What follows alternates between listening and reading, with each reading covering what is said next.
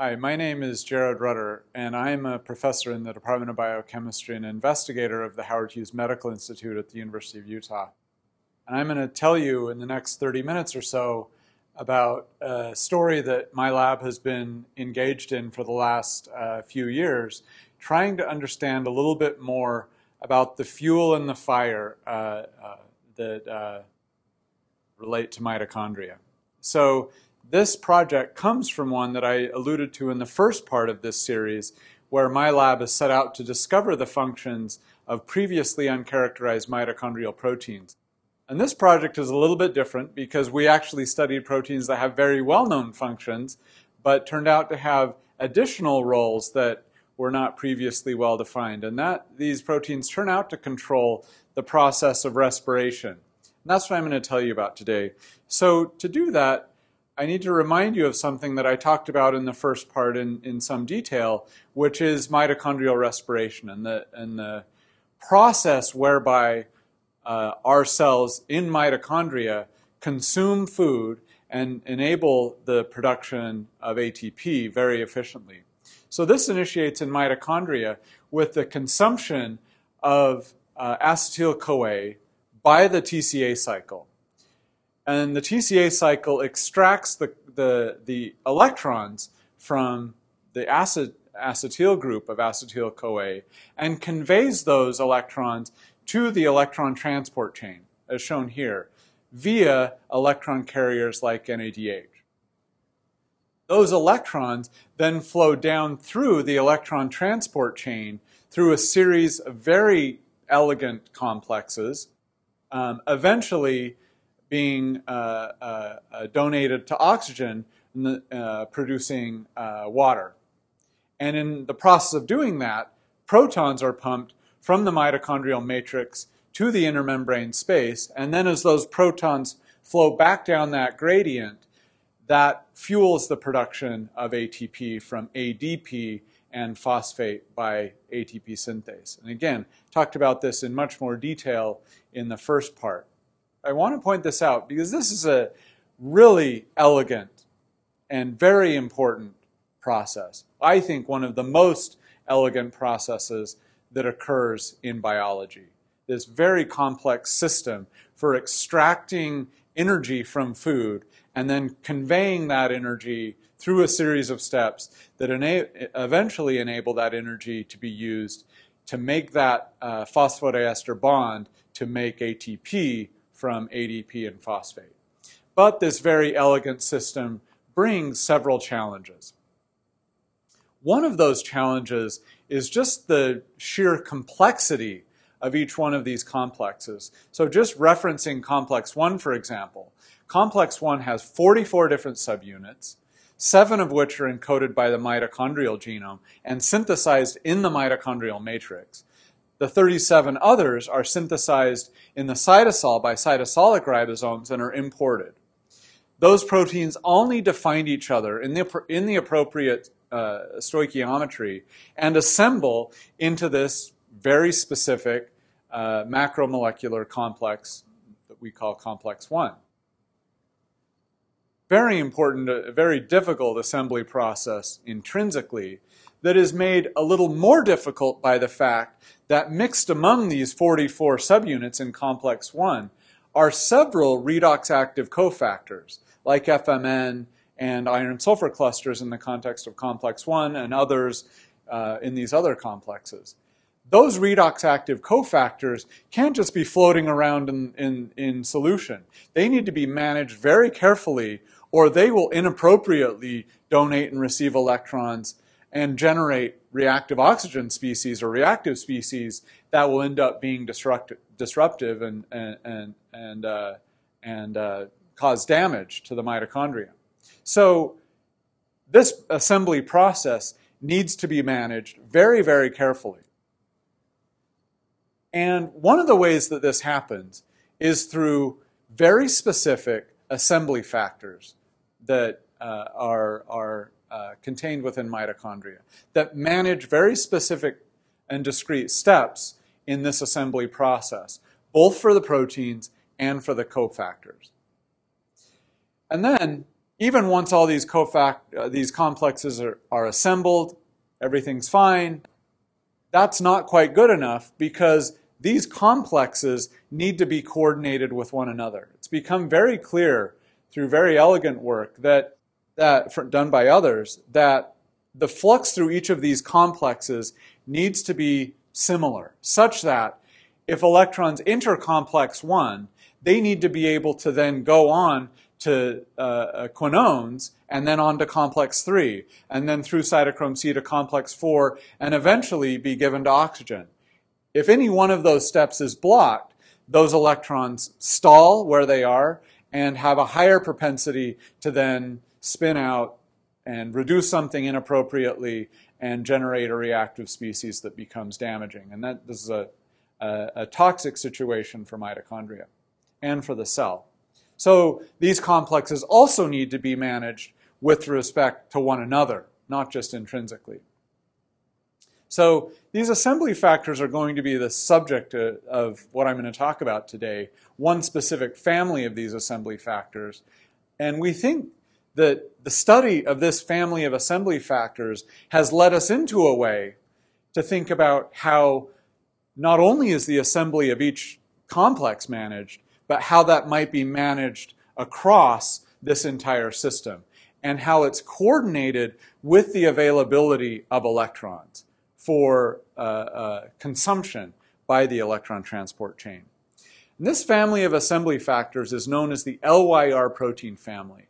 This is just showing a multiple sequence alignment of a few of these family members, and not creatively, they are named the LYR family because they have the canonical sequence includes a leucine, tyrosine, arginine motif, which turns out to be very important. And this family of assembly factors perform slightly different functions, but the commonality is that they perform functions that seem to be related to the activation of respiration. Typically, one of the latest steps in the assembly and/or activation of complexes in the mitochondria, the assembly and activation of the ribosome, the building of iron-sulfur clusters, again, all functions that are critically important for the proper activation of the electron transport chain and oxidative phosphorylation. And typically, these LYR factors act late in the process, in the final step of activation, of assembly or activation.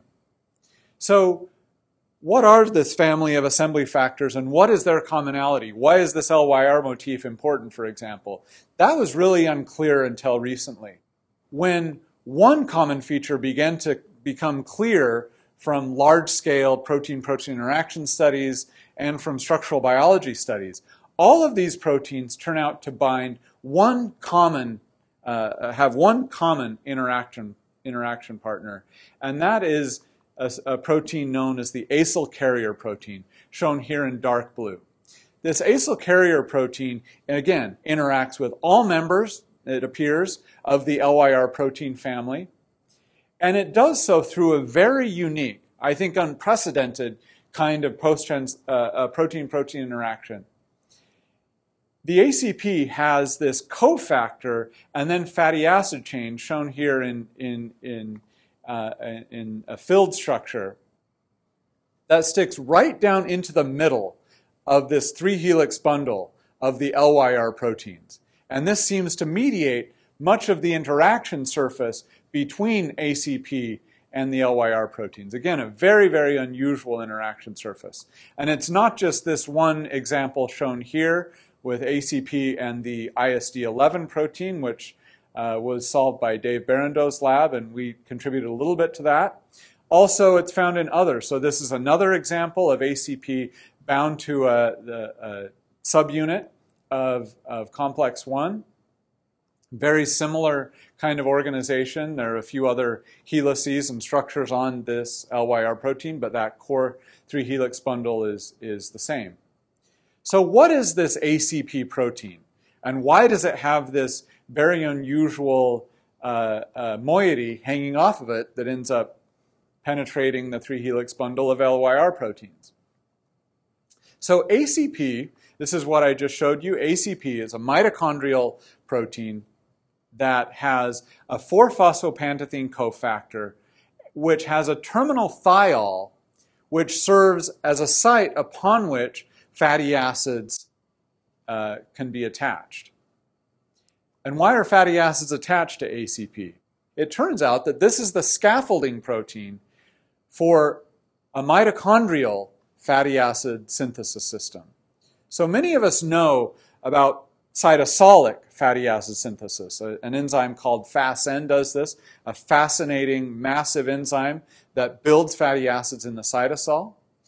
There is a completely separate system for making fatty acids in a very similar way chemically in the mitochondria. And this is catalyzed by a series of enzymes. Unlike FASN, which is a big polyprotein that has all of these enzymatic functions contained within one polypeptide, the mitochondrial system is catalyzed by several enzymes that catalyze each of these functions by acting on ACP, which is the substrate for all of them. So acetyl-CoA is used, the carbon from acetyl-CoA is used to donate to this ACP protein, initiating a fatty acid chain. And then that fatty acid chain is then sequentially reduced and elongated in a cyclical way by these enzymes acting on ACP, eventually leading to a fatty acid attached to the 4-phosphopantothene cofactor on ACP.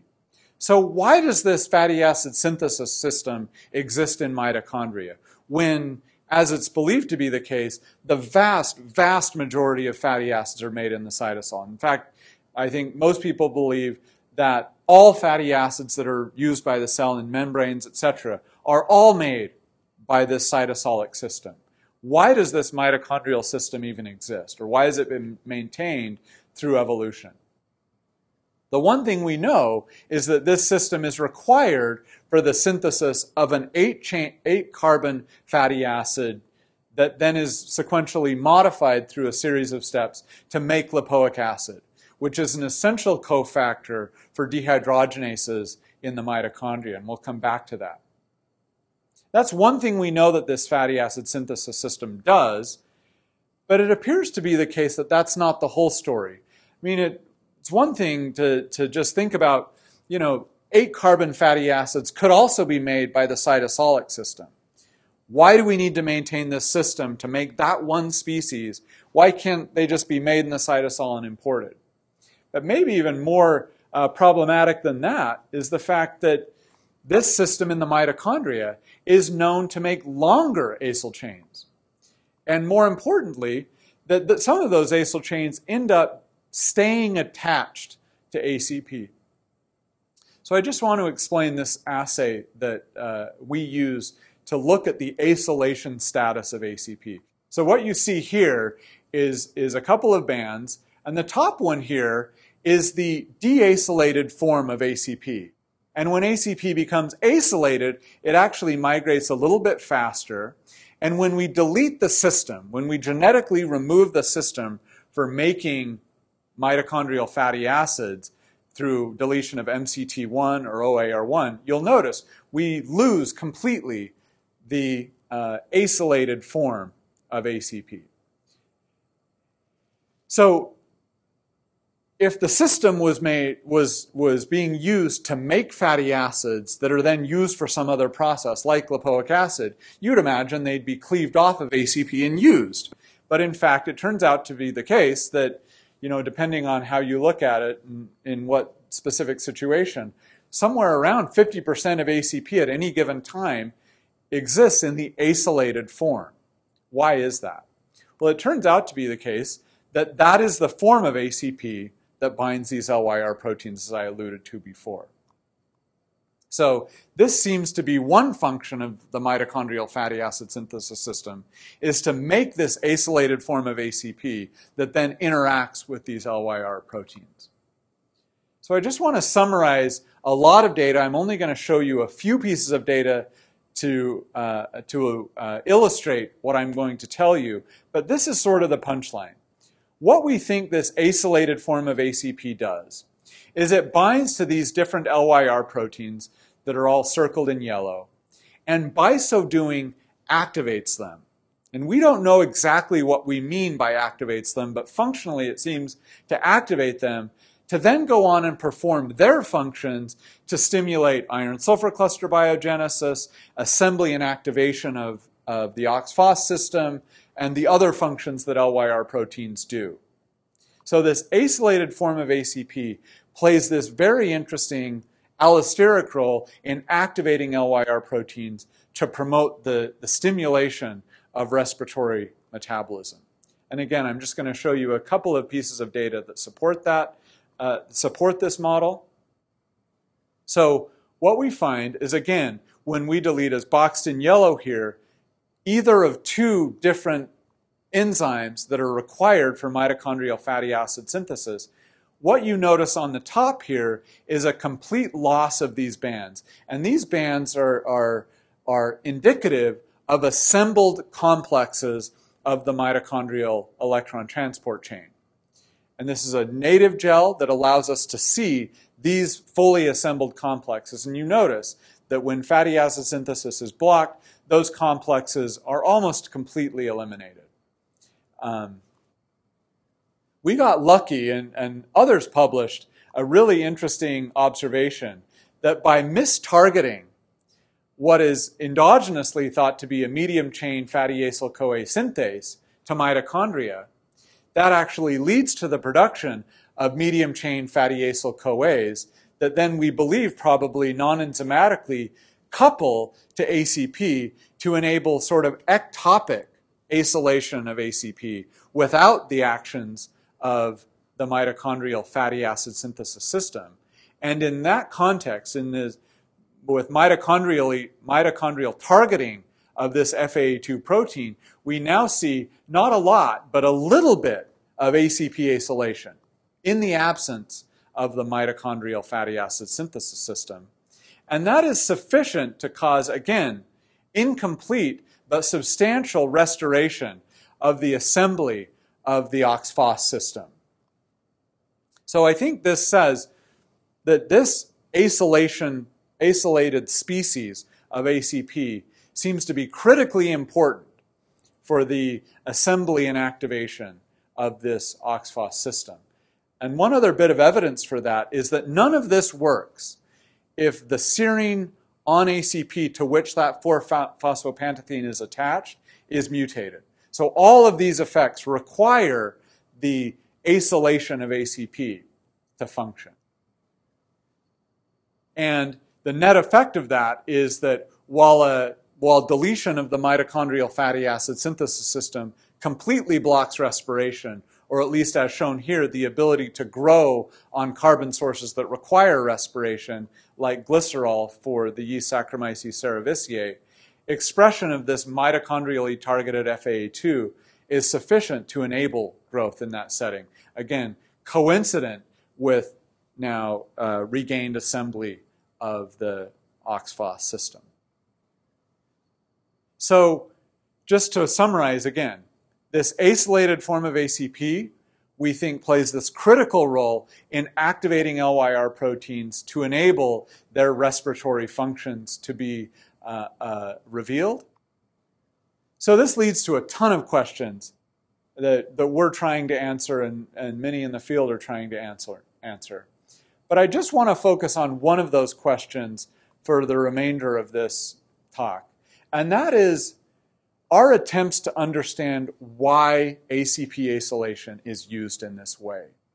Why has evolution decided to couple the synthesis of fatty acids in the mitochondria with the activation, assembly and activation of respiratory metabolism? And this brings us back to how acyl ACP is typically made in the mitochondria. It's made from acetyl-CoA that, again, is used, the carbon from acetyl-CoA is used to both initiate and then elongate that fatty acid to generate the acylated form of ACP. And we think that puts acetyl-CoA in this very unique position. And the hypothesis that we came up with was actually proposed a few years back by Castaniotis and Hiltunen without so much data, very insightfully proposed this idea that this fatty acid synthesis system might be a way for the cell to monitor the availability of acetyl-CoA. And when acetyl-CoA is abundant, fatty acids might be built, and that would be a signal to the mitochondria that acetyl-CoA is present and available, and respiratory metabolism should be initiated and activated to consume that carbon to enable ATP production. And the way that we set out to test this is by genetically decreasing the availability of mitochondrial acetyl-CoA through deletion of a protein complex known as the mitochondrial pyruvate carrier, or MPC, which I talked about in part 2 of this series. By deleting the MPC, that leads to decreased mitochondrial pyruvate uptake and thereby decreased production of mitochondrial acetyl-CoA. The net effect of that, as it relates to this system, is we see decreased steady-state abundance of this acylated form of ACP. It's not completely gone, but it's decreased in abundance, and that leads to a very modest effect on the steady-state abundance of the subunits of the electron transport chain systems, but a rather dramatic decrease in the assembly of those complexes as shown here, like you saw previously when we deleted the entire system. Again, the effect is not as strong, but it's substantial. And again, that effect is completely reversed when we target this fatty acid, this acyl-CoA synthetase, FAA2, to mitochondria.